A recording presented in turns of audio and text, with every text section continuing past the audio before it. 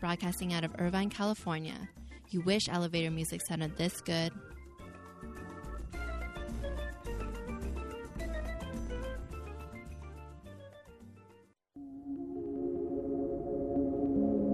The opinions and views expressed on this program do not reflect those of KUCI, its management, or the UC Board of Regents.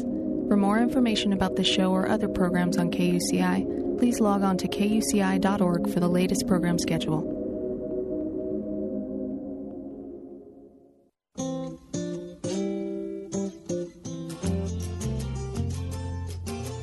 Hello, my name is Kimberly Martin, and you're listening to Kimberly Martin's Real People of Orange County, a fun and informative look inside the lives of Orange County's best and brightest. These are people who serve their community in a meaningful capacity on KUCI 88.9 FM in Irvine. Opinions expressed on this show are totally mine and do not reflect the opinions of the management of KUCI or the UC Board of Regents. For more information about Kimberly Martin's Real People of Orange County and other shows, please go to kuci.org. We're back. Yay! Thank you so much for being there when I swing by to get you. Yeah, it's not a problem. So I've just been on a bit of a whirlwind, so I'm excited to be back in the hot seat. Yeah. So where were you at? Well, I went to Chicago, and that was right on the heels of our interview with a pilot, a airline pilot, Justin. Did I say it wrong? Petrikas. Petrikas. Yeah, I think that's the way we had said it earlier out in the lobby. I was correcting you, and then now you're correcting me. Isn't that ironic? But I had such a great time, and I looked at every pilot differently after our interview with Justin. Really? I did. I chatted them all up. I said hi and, told them they were just like a soccer mom. I think I felt like I had something in common with them. Well, I mean, did you think that they had groupies or something, or how did that go? Well, you have to understand, they were on the shuttle with me. I wasn't keeping them from performing their job. They were asking just as many questions of us as we were of them. So, okay. And then, of course, I had to ask them all if they knew him, because I was traveling on the particular airline with which he flies. Uh-huh. And so it was fun. It was really fun to just, have that chat with him and then be in his little world. Well, that's pretty cool. If only for a moment. If only for a moment. So, but I still don't like flying. Oh. No matter what he says. Yeah. Well, there's worse things that you can do. Yeah. Well, worse things than flying? Yeah, there's a lot of worse things than flying. Well, I suppose we could get into that list afterwards. Well, whale watching, I think, is worse than flying. Well, only if you get motion sickness. Uh-huh. Oh, yeah, you raised your hand. Yeah. Okay. Yeah. Heather McCoy doesn't like to go whale watching. Yeah, whale watching is absolutely horrendous. Why would anybody want to have that? Where's the fun in that? Well, it's only fun if you see a whale. Yeah, and I got motion sickness and no whales. Yeah. Do you turn that special shade of gray when you get motion sick? I've never actually looked at myself in the mirror when I was getting motion sickness, so I couldn't tell you. Well, I have to say, I remember this one occasion. It was over the Christmas holiday. We took all the kids to Hawaii. And the kids were so mad at me. I scheduled a snorkeling trip, apparently around the time Santa was supposed to be there. Oh. And they were like, what? We have to get up and do what? And I said, yeah, we're going to go snorkeling. So we all went as a family snorkeling, and it was so exciting. We went out. We were on the island of Maui, and we went out to, I think it's called Molokini. And it was an unusually rough day, and even I was nervous to hop in the water and snorkel. And my husband, I guess he did as much as he could, and he stayed back. And when I got back on the boat, I kid you not, he was that special shade of gray. Not the kind of gray that everybody else is talking about these days, but no, but a real gray. And I thought, wow, people, when they say you looked gray, they really do look gray. I didn't know a human could turn gray while still being alive. Yeah, you can definitely you can still do that, yeah. So, well, we're here today because we want to hear the second half of our interview with Justin. And it was fascinating enough it went into overtime. Well, I wanted to see what it would be like, because I always thought it would be hard to fill an hour with a guest. I wanted to see what it would be like if we just kept on going, and at what point would we exhaust our interest in the topic and or our interest in the person sitting in front of us. Not to say that I think we'd ever exhaust our interest in any of our guests, but just simply maybe run out of questions. Yeah, you can run out of questions fairly easily. So we're going to play part 2 of our interview with Justin Petrikas, airline pilot extraordinaire. Yeah, that's what I was going to say. And we left off with him talking about emergency landings and you asking him if he practices what Sully Sullenberg did over the Hudson. That's right. Did you and any of your fellow pilots do any simulation on the Sully landing in the Hudson? Yeah, we had a chance to do that. But that's at the end of the simulation. That's almost just for, I don't want to say for fun, but it is. Did your airplane so unlikely float at the end of your simulation, or did you crash? It floats, but that's how the computer's programmed. Actually, what Sully did was pretty remarkable. Right. I mean, he had a lot of things going for him. I mean, it was a clear day. There wasn't much wind. The water was smooth. Still, yeah. I mean, airplanes don't make very good boats. Right. And just the way they're made structurally. Depending on the surface condition of the water, I mean, they could break up or get some holes in it. So, how it landed pretty much intact, I believe. I believe it was all intact. I think completely intact. Yeah, he threw it, one engine sheared off, but I mean, besides that, I mean, the fuselage itself, it was pretty remarkable that it remained relatively. It wasn't watertight because they're up to like waist deep water towards the end there when the crew was making sure that everyone was off the airplane. Right. But I mean that the thing didn't fragment when it hit and scatter. It was pretty remarkable. So how many times did you guys try the landing? Just once, because it is a really unlikely event. Okay. It's a very unlikely event. There's other things that are more likely to happen that we practice. Okay. But they threw that in, and it was, I don't want to say just for fun, but it'd be at the end. But in a way, it was kind of just for fun. Yeah, I mean, and it's challenging. And again, I have high admiration for him because, I mean, what he pulled off was just nothing short of miraculous. The skill, I mean, here's a guy he'd been flying, I think, 35 years, 40 years almost. And right. Being able to take all those skills and all that knowledge and boom, this is the one day that you need to use every ounce of it, and he pulled it off. I mean, it's a great story. In about 45 seconds, I believe, too. That's right, yeah. Yeah, less, I think it was about a minute and a half. Oh, okay. But I mean, yeah, big deal. It's, it's so really short. Maybe 2 minutes, the situation rather quickly. And yeah, airplanes don't make good gliders when they don't have the engine. I mean, they'll fly, but not very far, not very long. Yeah. And he was fairly low, too, so he made the decision and went with it, and his crew did. The flight attendants just did a fabulous job. I think they basically said, this is what's happening, and all of a sudden they got to go, wow, this is for real, and whoa, okay. What are some of the simulations that they have you try on a more regular basis then? So you say that one's pretty unique, so they wouldn't have you do that one.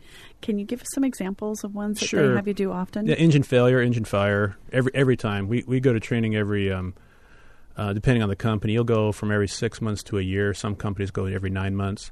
But every time you're going to get engine failure or fire on takeoff, probably on approach. That's probably the most... approach is landing, yeah, correct? I'm sorry, yeah, approach, yeah. Okay. But that's probably the one you need the quickest reaction time, and because you're low to the ground, you're slow speed, and a lot of moving parts, so to speak, and a lot of things going on. And we'll do everything from a simulated, passenger emergency to, various systems fail, the parts of the wing that don't work right or malfunctions, I guess I should say. Okay. Do you ever worry about a total computer malfunction? Like I'm picturing like Apollo 13 where there's a problem and then their systems weren't quite reading out what it was quite. And so they just had to kind of figure it out by troubleshooting. So far, the airplanes I've been on, I mean, they're computer aided, but not completely computer controlled. I guess if parts of a computer or if the computer system went down, it wouldn't disable the airplane. Yeah. It'd make things harder, make things irregular or abnormal, but nothing to the point where, wow, this thing's going to crash. And it hasn't been that. And the 787 has a lot more computers, so that possibly could become a factor because that airplane's actually controlled by a computer to move the flight controls. That's fly-by-wire. Yes, exactly, yeah. Yes. And that's a question people have, but supposedly there's enough redundancy. But if you're slightly pessimistic like me on my Windows PC, I don't know, computers crash, for lack of a better word, which is a bad word. Right. So if you're just tuning in, you're listening to Kimberly Martin's Real People of Orange County, KUCI 88.9 FM here in Irvine. And we have in our studio Justin Petrikas. He is an airline pilot for a major airline located here in the United States. We'll just leave it at that. And we're having some fun hearing about typical things like the day in the life of a pilot, but some special stories that have come along through this career that you've had, this over 25-year career in the airline industry. This is a family business for you. You're part of a legacy. Your uncle and your father, lots of pilots in your family, and you're racking up some really interesting stories to tell your grandchildren. Can you tell us some of those today? Boy, I mean, some of the trips I've been to overseas, I've been fortunate to kind of hit places in Europe, but I also, some of my favorites were in the Middle East. I actually had the opportunity to do a trip to Cairo. Oh, tell me about that. Gosh, you fly 11 hours all night, and half the day you get to Cairo at about 4 in the afternoon. And you get there, and as you're flying into the airport, you're flying over the pyramids.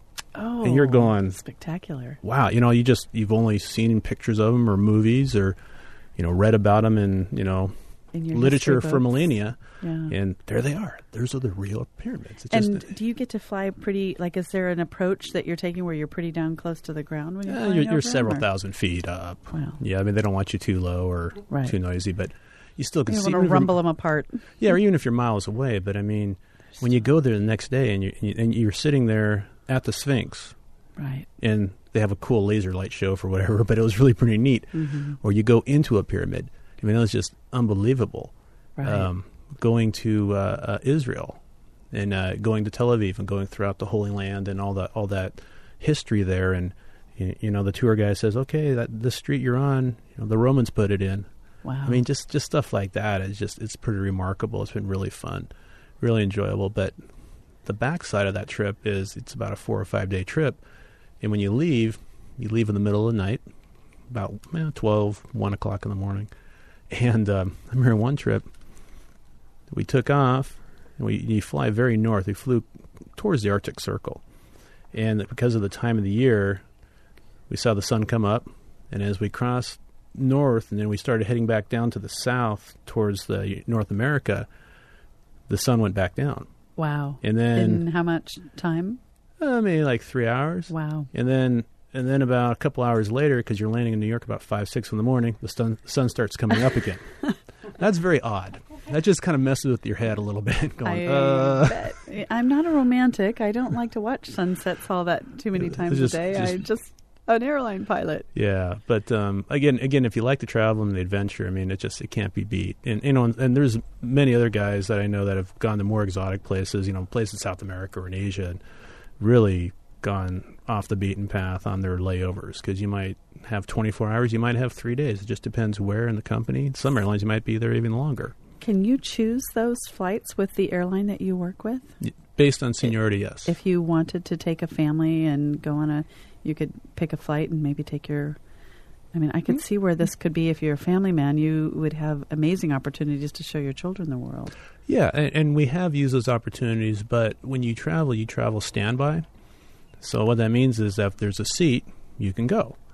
And the airlines have done a good job of reducing capacity. I mean, they reduce capacity trying to get the fares higher so they make more money. Mm. But by doing that, there's less empty seats. So standby is harder to come by. Oh, yeah. So you could maybe take your wife and one of your children, but the other child got left home.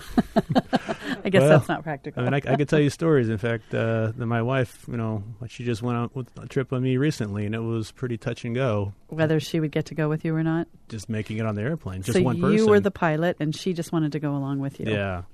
Yeah. And was it a big trip? Were you going far away? Going out to Florida. Oh, okay. To Miami, but so for a short time. But I mean, it's not like she had to pack for a European vacation and then just go home. Oh no! Even if you're working a trip, they're not going to keep you over there very long. Like I said, it might be 24 hours, might be 3 days at the most, maybe 5 days. I think when I was doing the Middle East stuff, it was 4 days, 5 days, but not. You're not going on vacation per se. I mean, you're still got to be ready. Got to be ready to go to work and. Right. So you're in semi-vacation mode. Now, Just about every U.S. citizen has a story to tell about where they were on September 11th when they heard about the airplanes crashing into the World Trade Center and the Pentagon. I bet you every pilot has a story like that, too, and I bet you those stories are pretty remarkable. I'd like you to tell us your story and then any others that you might find interesting that you shared with some of your colleagues. Well, my story is I was in New York for 9/11. In fact, we flew in the night before, and I remember this very distinctly because as we were flying over the city, there was a bunch of thunderstorms that we had to go around. And then on the other side of the thunderstorms, it was clear. And I thought, boy, the next day it's going to be a really pretty day, especially in September. In New York, September is actually a very nice time of year to go there. The next morning, and we got there at midnight. I think I got up at 8 in the morning for a 9:30 flight or something. The next morning in my hotel, I had the TV on while shaving and stuff and listening to the news. And there's a New Yorker, and I can't mimic the accent, but it seemed like the typical. Hey, not I don't want to say typical, but it seemed like an exaggerated. Oh my God, there is an airplane that hit a building, and you're thinking, okay, maybe a small airplane or a helicopter, who knows? Right. And by that time I had to hurry and catch the bus to go back to the airport.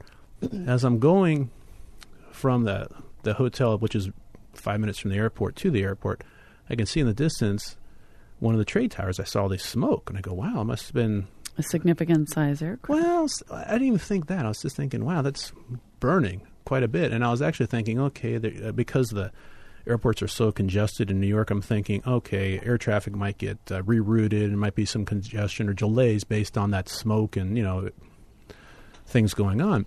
When I got to the airport, I saw all the flights had been delayed or canceled. And I said, this is really odd. And I went to what we call our operations center, basically where we kind of do our work and stuff. And everyone's watching TV. I'm like, hey, what's going, yeah, look at that thing burn. And I go, hey, why is the second one burning? And they go, you don't know? And I go, no. They go, man, the airliner hit it. Wow. And then a second one hit it. And meanwhile, the terminal on the public address system, the authorities are basically saying everyone needs to evacuate the airport right now because they didn't know if there, what other threats were out there, if there was a bomb threat or some kind of threat against the airport. So all the passengers are getting evacuated. The crew, we stayed in their operations center and watched TV, and it got to the point where our company security was telling us that we should leave because we may be a target as well. But we also countered. I mean, I actually said, I go, we'll be more of a target if we're out on the street. I mean, because we're obvious targets. With your uniform. Exactly. And plus, that day was about, it was about 80 degrees out. So it was getting a little on the warm side, maybe 85. So you're thinking about just the logistics. Hey, you're going to need to eat. You're going to need to drink. I mean, all the stores are closed, so there's no food except vending machines. This was in New York? Yeah, this is in the airport. Closed. Well, at the airport. Yeah. They're if you're out there sitting on the curb, what happens when someone has to go to the bathroom? I mean, it's there's you have to kind of analyze these things. And so, what did you do? They had us stick around the airport till about 2 or 2:30, maybe 3 o'clock, and then they found some local hotels. Actually, it was the hotels that all the inbound flights are supposed to use, but since none of them ever made it, they all got diverted to other places. And grounded where they were. Right. So we went back to the hotel, and we stayed there for, 5 days. Oh, my goodness. Yeah, New York was the last the last airspace to be open. If I remember right, I think other airports, they allowed flights to go after 3 or 4 days. But New York, they were, because it was the scene of the crime, so to speak, they waited for at least 6 days. And it was very chaotic because people were, hey, we need to get out of here. So we closed our airports in this nation for 4 days in most places? Oh, yeah, grounded. Oh, I don't remember it being that long. Do you? Oh, yeah. Wow. Oh, yeah. Maybe it was 3 days, but still, it was unprecedented. Long. It was the first time in really the history of aviation that nothing flew in the United States, like I said, military and a few select flights, I guess. But being on the scene, it was very scary because you didn't know what was going on. There's all these terrorist threats, and everyone's watching all the cable news TV because that's all the information you had. And there would be rumors about, hey, they just caught some guys trying to, blow up the George Washington Bridge. Hey, some people are sneaking on the airport. Hey, and all of a sudden everybody was a suspect. everyone's a suspect, and there's a lot of gloom and doom. I mean, is this, is someone going to drop a nuke here or something, and then, end the whole city? And by the way, I'm trapped here. That was not a very good feeling at all. It was very bad. And some people, passengers, even other employees, wound up renting cars, and they drove across the country. Oh, they interesting. bailed. So, I mean, people were They scattering. wanted out. It was very chaotic, and it was very unnerving. Were you able to get in touch with your family and let them know you were okay? Not for a while, because all the phone lines and all the cell phone service was just swamped. I mean, you try to use your phone, it'd be busy. And this was before text. Well, I guess it was before texting.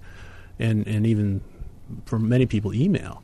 So, for example, my wife, she found that things were, I guess, amiss, because at about 6:30 in the morning, while she was asleep with my two very young children, an aunt that we normally don't talk to called and said, "Hey, how are you doing? By the way, where's Justin?" Right. And my wife knows that people don't usually call you at 6:30 in the morning just to chit chat about family time. So that obviously raised her alarm level. And then she had a very anxious day, and I don't think I was able to contact her for many hours, probably till later that afternoon, at least half a day, early evening, just because you couldn't get messages out and phone and this and that.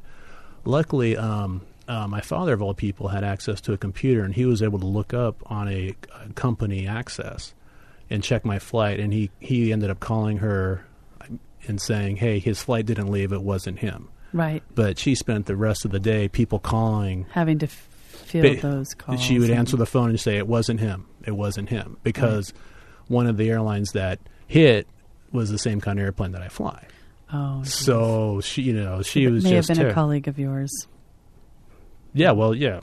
Mm-hmm. Yeah, but she was just, terrified. And when she found out it wasn't me, she spent the rest of the day deflecting, hey, calls. And people good-naturedly were trying to call and concern. But no, it was a very trying time. I mean, not for us to be there. I mean, and not to mention the victims of the 4 aircraft that went down, the passengers and the crew. I mean, it's really hard to kind of talk and think about, murder in your workplace. Right. And that's why sometimes people get a little, not uptight, but we talk about security and stuff. They don't really want to talk about it too much, because that's really what you're dealing with is, someone murdering you where you work. Do you feel comfortable with the way security is handled now in the airline industry? I think no system's perfect. Mm-hmm.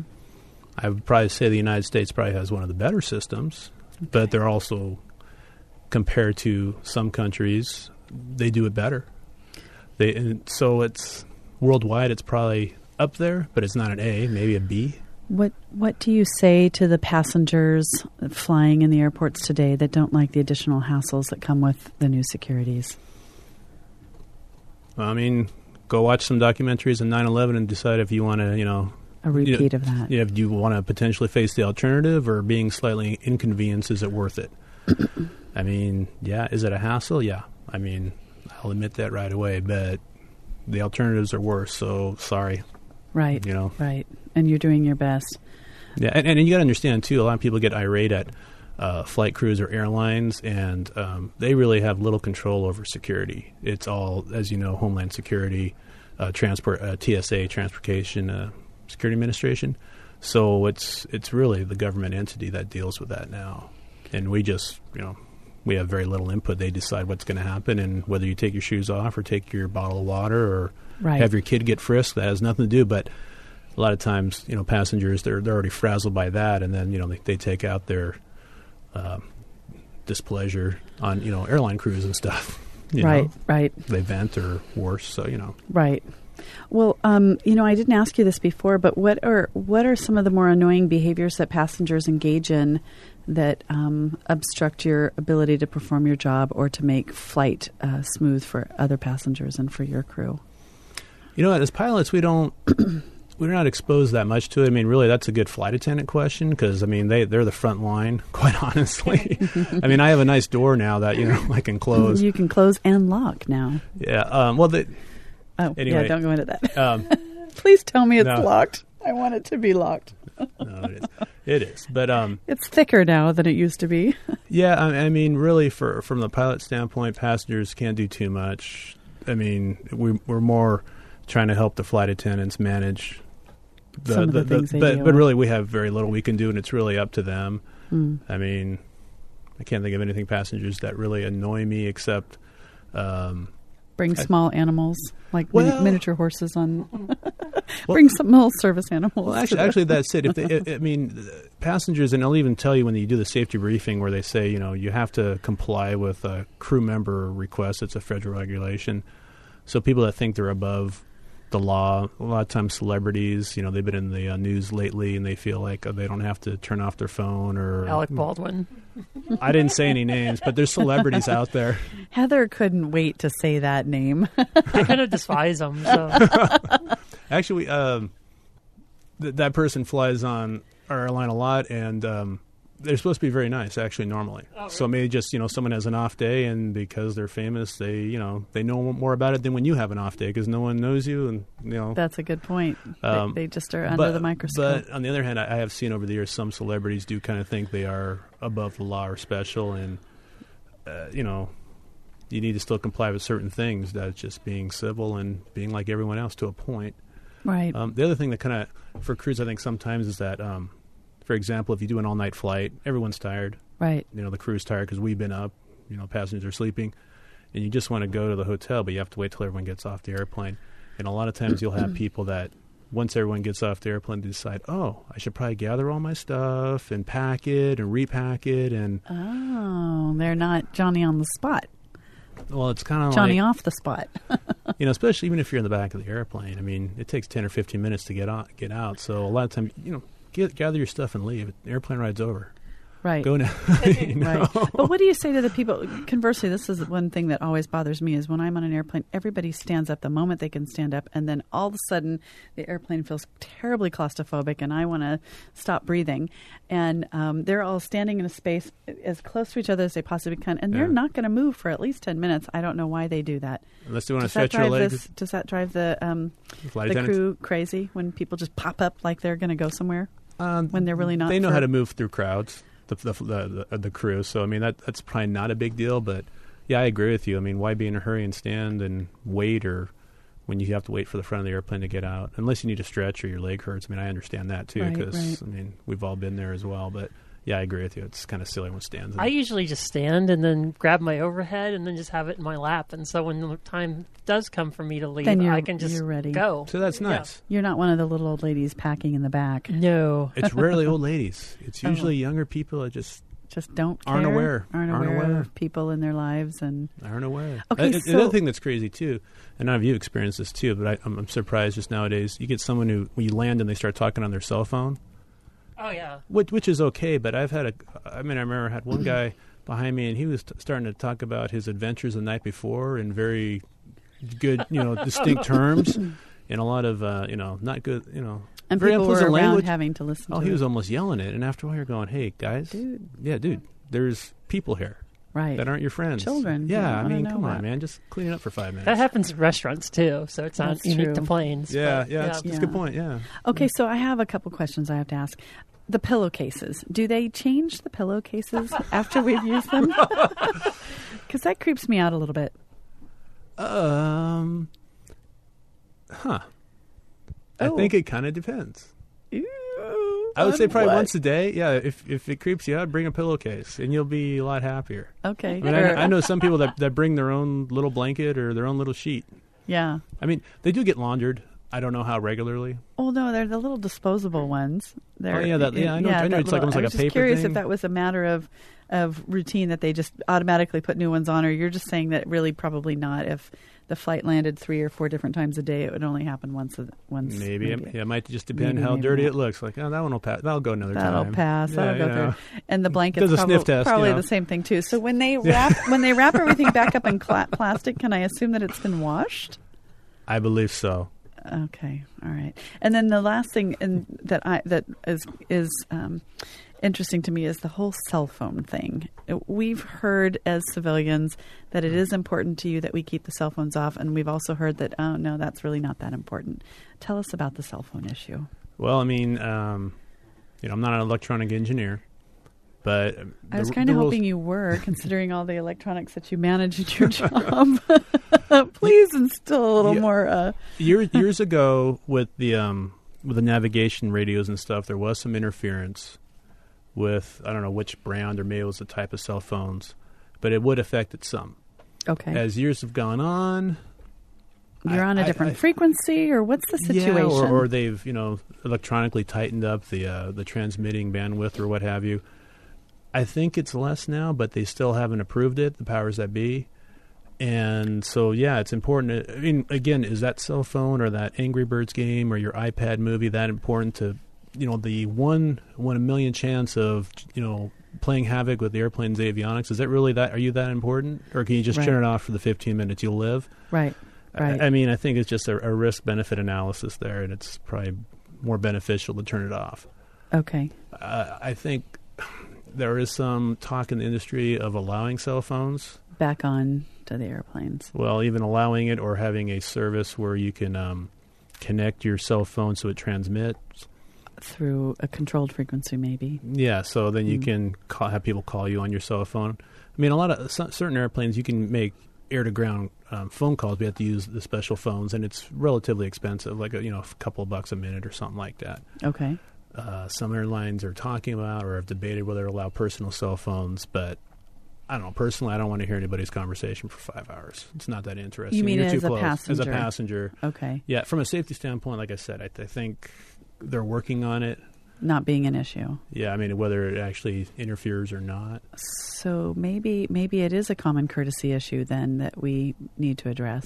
Yeah, maybe the airlines are saying it's a safety thing to keep it a social engineering thing, but they're not. I wouldn't want to risk it. I mean, I was on a flight the other day and a guy had his pad on. I'm going, really? I was in the back traveling to work and I was going, why don't you just turn it off? It's not that big of a deal, right? You can read that in 10 minutes. And he wasn't honoring what he was supposed to honor. It didn't seem like it was a big deal. Right. I mean, but you can put those things in airplane mode now where you're. Yeah. Okay. I just don't turn them on. Like when you're in landing, just turn it off. It's I always bring a courtesy. book or something because I can't just to deal with the anxiety of landing. I just read, and it's not that big of a deal, honestly. Yeah. So. Okay, well, one of the last things that we want to talk about is the future of flying, and you have some opinions about that.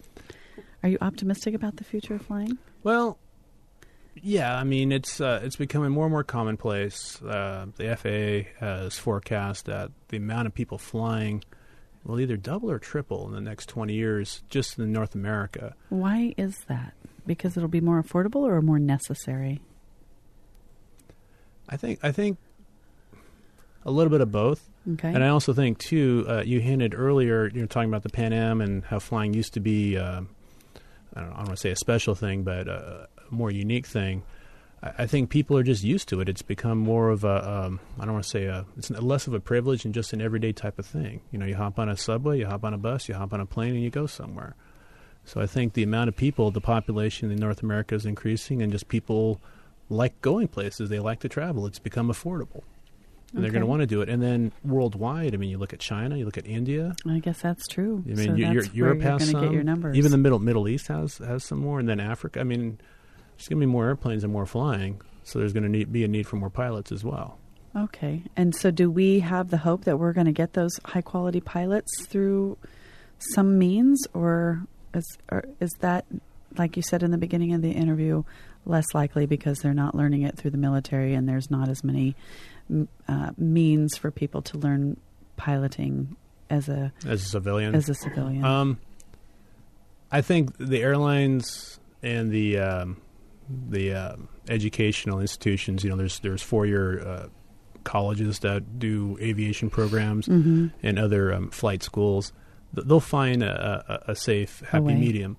Whether you have 6 months experience and then they throw you in with an experienced pilot and that's the way it goes, which would possibly that's the way it's going to be. So now you're it's unfairly, burdening that more senior pilot. He's kind of doing on-the-job training for a long time. Right. But other countries have done that as well. Having said that, though, and other countries that have done that type of situation have a very inexperienced co-pilot with a somewhat experienced captain. They do have a higher accident rate. I mean, that's just the way it is. That's the more common situation down in South America or over in Asia. And I think it'll really come down to is what will the traveling public and the airlines consider acceptable. Right. You know. So when we walk on and we see a really young pilot, that's when we should start to work. You don't know. I mean, like you said, I mean, some people just look young and they're fairly experienced. So right. Well, I'm not so certain that all my fears are gone yet, but I do feel more informed now that we've had Justin Petrikas. Then I failed you. Then if I haven't got your fears away, because I never want anyone to be uncomfortable in an airplane. That's my goal when I'm flying, is to make you feel like you're still in your living room as much as I can. Just comfortable and relaxed and safe. That's the most important thing. The statistics are still in our favor for flying versus driving anyway, right? Absolutely. I mean, people for years have asked me, you know, do you worry about, or even ask my spouse, and I go, right. I worry about driving to work more than I am at work. Right, because flying is just simply safer. It's more regulated. There's tighter controls. It's a very conservative industry, believe it or not. There's a lot of stopgap measures and backups to backups and contingency plans on every flight. Right. So it's there's a lot going on in the background. There's lots of things to catch you if you fall, so to speak. Yes. Yeah. Well, Justin, thank you so much for being here. Thank you for having me. I know I enjoyed it. Heather, what about you? Yeah, that was a good conversation. Yeah, it was great, wasn't it? Thank you, and we'll see you in the skies. All right, look forward to it. Okay, thanks. Thank you. That was a discussion we had with Justin Petrikas. Yeah, I can say that now. Yeah, it was about a week and a half ago, right? It was just before I went on my trip, and we had a really tough time scheduling our pilot extraordinaire because he just, he was always on the go. He didn't know when his schedule would allow him to say, yes, I can come and do a live interview. So after a couple of weeks of hemming and hawing and seeing if something would come up, I finally just said, you know what, let's just pre-record this, and then we can have some fun with it, and you can get your airtime in, and have it be ground airtime rather than airtime. Yeah, it's funny. I know I've never flown a plane, so he obviously out has way more minutes in the air than I ever had, and then on the air, I've got way more minutes than he's ever had. So that's right. That's right. It was yin and yang there. A little yin and yang for airtime. Yeah. But yeah. I thought he was an excellent interview because he has a radio voice, don't you think? Oh yeah, he's got an excellent radio voice. I thought he did a great job. Yeah. And what most of you, well, none of you would know this, but his wife came with him to the interview, which I loved. But it was so funny. I kept turning around to look at her, and she was facing the corner like she'd been punished. And I asked her after the interview, I go, why are you facing the corner? And she says, well, I just didn't want him to see my face as he was answering questions because I didn't want to bias his responses. And I thought that was really sweet of her. Yeah, that is sweet of her. Because I think I would have tempted to make funny faces at my poor husband while he was trying to be serious and honest on the radio. Well, now that that's said, he knows not to bring you to a radio interview. Yeah, no kidding. Unless I'm interviewing him, right? Yeah. Oh, that's funny. Well, I really enjoyed that. I have to say, though, that I felt much more informed as a airline passenger. I paid more attention to everything this time. And I, got my first x-ray. I had to put my hands up and face the little x-ray machine and have the little machine go womp womp and rotate around my body. And that really bugged me. I don't think I would allow them to do that. I wasn't under the impression I had an option. Oh, that was sucks. the pat down a better option? A pat down is a better option because X-ray machines, there's rumors that is cancerous. Well, yes. I don't think it's rumored. I think it's, it's known.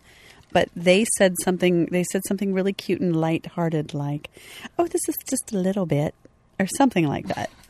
Oh, God. We're not looking too deeply into your soul here. We're just taking a quick pick. But yeah. But that's a good. We're only going to contribute 1/10 to your breast cancer. Have a nice flight, yeah. But I thought, and this is something I didn't ask him. I asked him I felt, well, I didn't ask him, but I think just flying in general, because you're so up there in the skies, exposes you to more radiation. Oh, yeah. So they will tell you, pilots, that, there's just closer to the sun, you're going to get nailed. That's a question for Matt Kaplan, though. I bet he knows a little bit more about that. He probably does. He's coming up in 20 minutes. In 20 minutes, and so maybe we'll put a bug. Matt, if you're listening, I'm sure he is. Please comment on how much radiation exposure one gets when they're an astronaut. Well, flying is different than an astronaut. I'm sure you get way more as an astronaut than going, because the Earth's surface kind of breaks some of that up. I'm sure. Yeah, I'm sure. But nonetheless, okay, so one of the things that came up, when he said no system is perfect, I kind of had a little sink in my stomach when he said that. What did you think? Well, it's true. Well, but I think it was a way of saying, yeah, we got a long way to go, folks, to fixing the security of our current system. No, I kind of took it as everything has a flaw in it, and you can't button down the hatches completely, no matter how hard you try. Or certain things just won't flow or happen. I mean, you brought up the X-ray machine. The country of Israel actually has really good interrogators going through the line and asking questions. That's way more effective than those dumb machines. Well, that's what everybody has said, that method, the Israeli method, is more effective. Yeah. That our country isn't willing to go there. And then Michael Chertoff has a financial interest in those machines, so that's why they were bought in the first place. Ah, gotcha. And well, there's always an incentive. And I just find it appalling that what they're doing in the skies. So you find it appalling what they're doing in the skies? It meant as far as the on-ground security, the fill-ups, the shoes I don't mind. You can have a false bottom. I keep forgetting to wear socks. Yeah, and that really bugs me. So I'm ending up wearing, my nice little slip-on shoes, and I have to take them off. But if you walk barefoot for 10 feet. But if you wear socks, I mean, how do you wear sandals and socks? That's like Birkenstocks, and then you'll have about 50 lesbians hitting on you. That's not very fashionable, is it? Yeah, that's not very that died in the 1990s. So I don't know how you're going to wear sandals and socks. Well, yeah, because if you wear tennis shoes, then you're having to, deal with all the rigmarole of lacing and putting them back on and bending over in front of strangers. Yeah, yeah. Well, the thing that always gets me is it's not a complaint. It's just awkward, and I feel bad for somebody that's behind me in line. Is I take my laptop everywhere I go, and so my laptop has to come out of my bag. All my electronic gear has to come out of my bag, and I don't have an iPad, so everything pops out. So it takes quite a while to get everything out and everything back in. And so, well, they have a remedy for that now in both of the airports I was in Orange County and in Chicago O'Hare. They have all those lines split off into 2 or 3 rows once you get in there and start dumping down your stuff. So they've made that's good. So that they're not waiting on people like you. But I had a funny experience when my bags were going through the little viewfinder. What would you call that? The little bag X-ray machine? It was coming through, and the guy that was looking at the screen looks at me and he goes, oh, nice thing what you've got in your bag there. And I'm like, what? And he said, oh, yeah. He goes, it was, really nice. And I'm thinking to myself, oh, my gosh, he's not looking in my bag. I mean, what in my bag would make somebody say something like that? I thought he was thinking that there was, an enormous personal item or something in my bag that I didn't want to claim. And he kept looking at me, and I'm looking at him going, what are you talking about? And he goes, oh, you know what I'm talking about. And I said, I looked at my friend, and she's like, I don't know. Maybe, we had just come from shopping and had purchased some jewelry. Nothing, fancy, but some big pieces. And she goes, well, maybe he's talking about the jewelry. And he goes, yeah, that was it. Yeah. I never got a straight face from him. I don't know what he saw or what he thought it was. Maybe he thought it was a vibrator. But I didn't think you were able to comment on what you have or going through the luggage or not. Oh, do you know that that's not? I didn't know that wasn't allowed. I would have reminded him of section code 582 of the FAA regulations. I've never gotten any comments, so I assume that was the rule. Well, why? Were you taking items that somebody should have commented on? Probably, yes. I've stowed away really big, massive high heels, and nobody commented on those. They're like stripper shoes. And that's hilarious. Nobody called. Yeah, I don't want to know what else is in your bag. No, you probably don't. I probably don't. Heather carries around a big blue bag. Yeah. It's a mystery to It's all a of us. mystery to all. Heather's big blue bag. Yeah.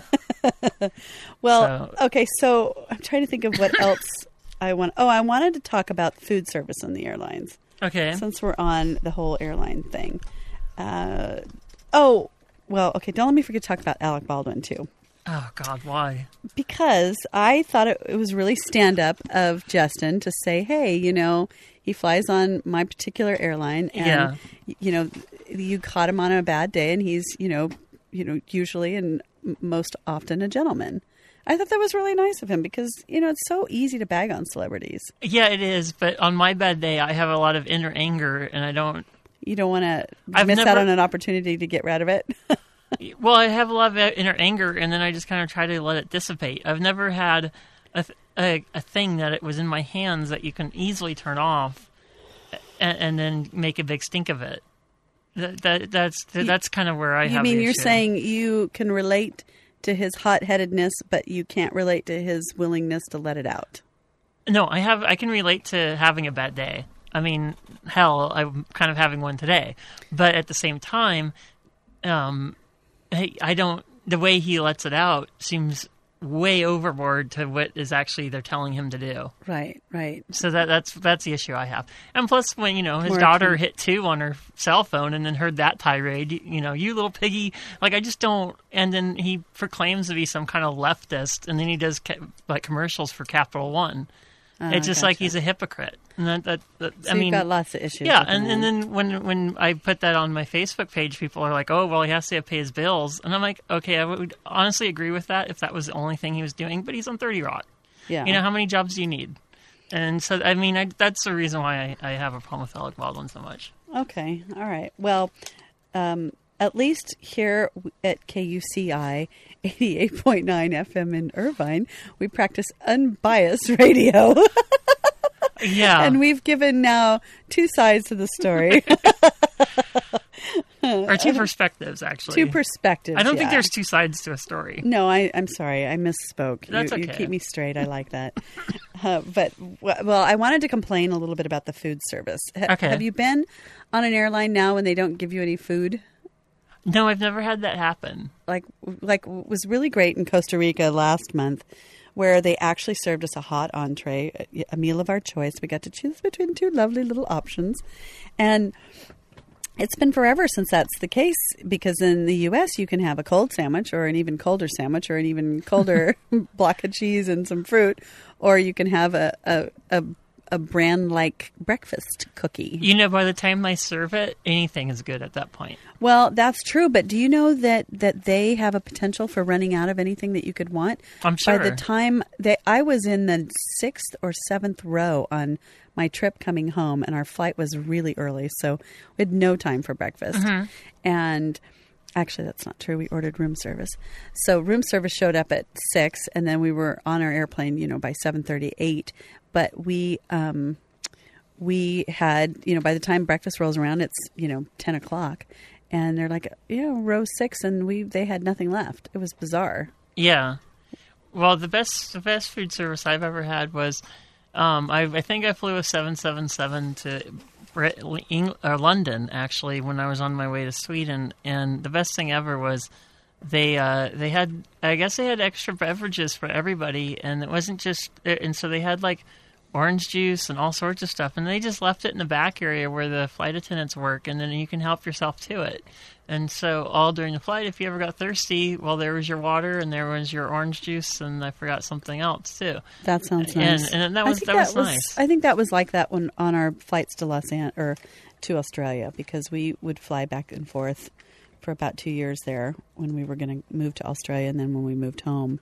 And it was like that. You could go up and get what you needed. And that was kind of nice.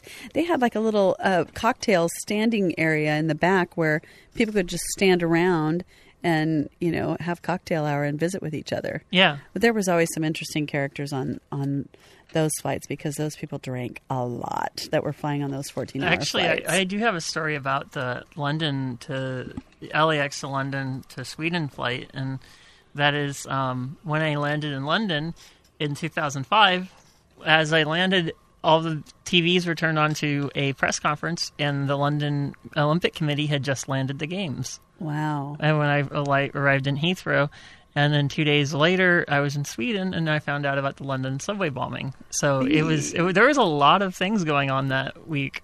Right. Yeah, so... Well, I mean, he did say that some countries do it better in terms of security, and Yes. I wished I would have asked him which ones. I know Israel would have been at the top of the list, but I would have been curious to know who 2 and 3 and 4 were. That would be interesting. To Yeah. know who 2, 3, and There were 4. a lot of questions I wish I'd asked him again. We might have to have him back. Yeah. I found it really interesting that he did not know how often the pillowcases were changed, and that he giggled and talked about the sniff test. That kind of, I mean, I guess what he really showed us is that we need to have an airline steward or a stewardess on air to find out the nitty gritty details, because the pilots really don't seem to get involved in any of that, even though they're all there working in close proximity with each other. There was a suspicious lack of understanding of the things that make me comfortable on an airplane. Pillows. Well, I'm sure he doesn't, land a flight and goes off and washes the pillows. Right. I'm sure that's not part of the task I'm list. sure it's not. But in 10 years, it probably will be. Yeah, I'm sure They're squeezing every dime out of them. But one thing he was saying about more airline travel in the future is I kind of would like to one of the infrastructure projects that just really frustrates me that nobody seems to want to take is I would like to have us build our own MagnaRail system, which is a high-speed monorail that China has. It goes about 300 miles per hour. Oh, I mean, I am a huge proponent of the monorail system. I can't understand. I can understand it. I mean, if you get into the politics, you know why. You know why, but at the same they time... They don't use tires. Yeah, at the same time, or steel. Though...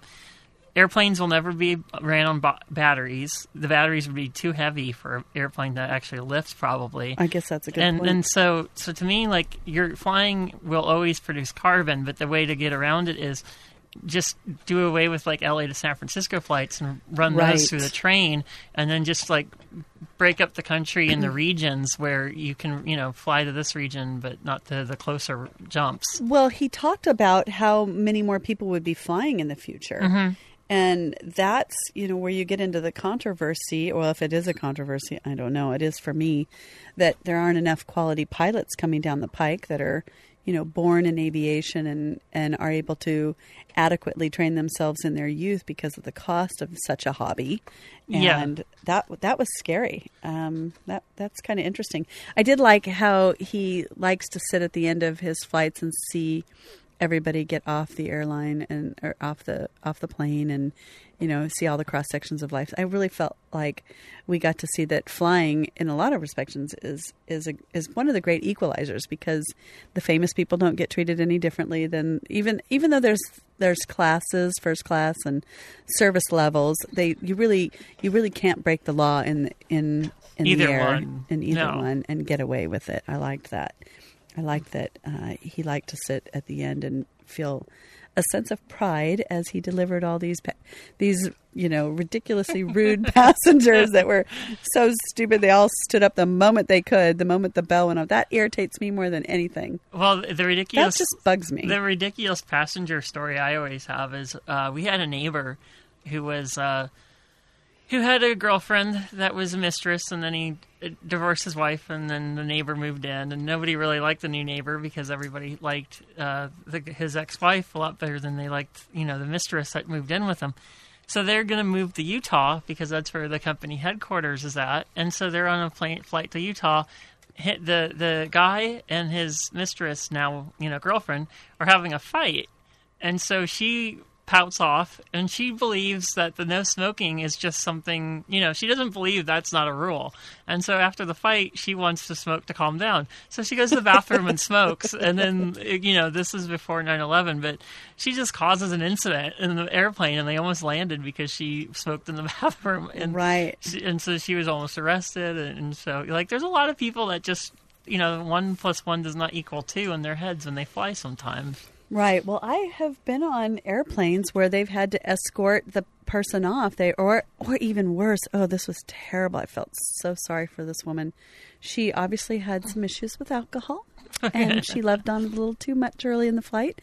And that was difficult because she was lap dancing people in the back. Wow. And she was not able to keep her, to steady herself when she stood at one point. She fell back and grazed her hands across several people's faces, one of them being mine, and her fingernails, sliced little marks down our cheeks. Oh, that sounds lovely. Oh, it was so bizarre. And then, it was a flight that originated in Australia. So the crew it was Qantas Airlines, and the crew were Aussie. They were sweet. They did not want to have to handcuff this lady. They did everything they could to keep her, from going down this path that she was going down. And she just wouldn't have it. She just kept sitting on different people's laps.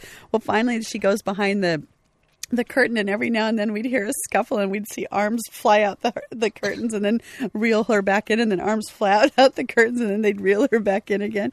Finally, they sat her on a really uncomfortable looking bench and handcuffed her to the bench. And then when we arrived in LA, they had to remove her before they let any of us get off. And as we were leaving the aircraft, there she was in handcuffs with the police, just being debriefed on what she had done. And she was, in a world of hurt. Yeah, I can imagine. So, was she sobering up by this point? Well, yeah, it's a 14-hour flight. I'm sure she was coming down off of it pretty hard.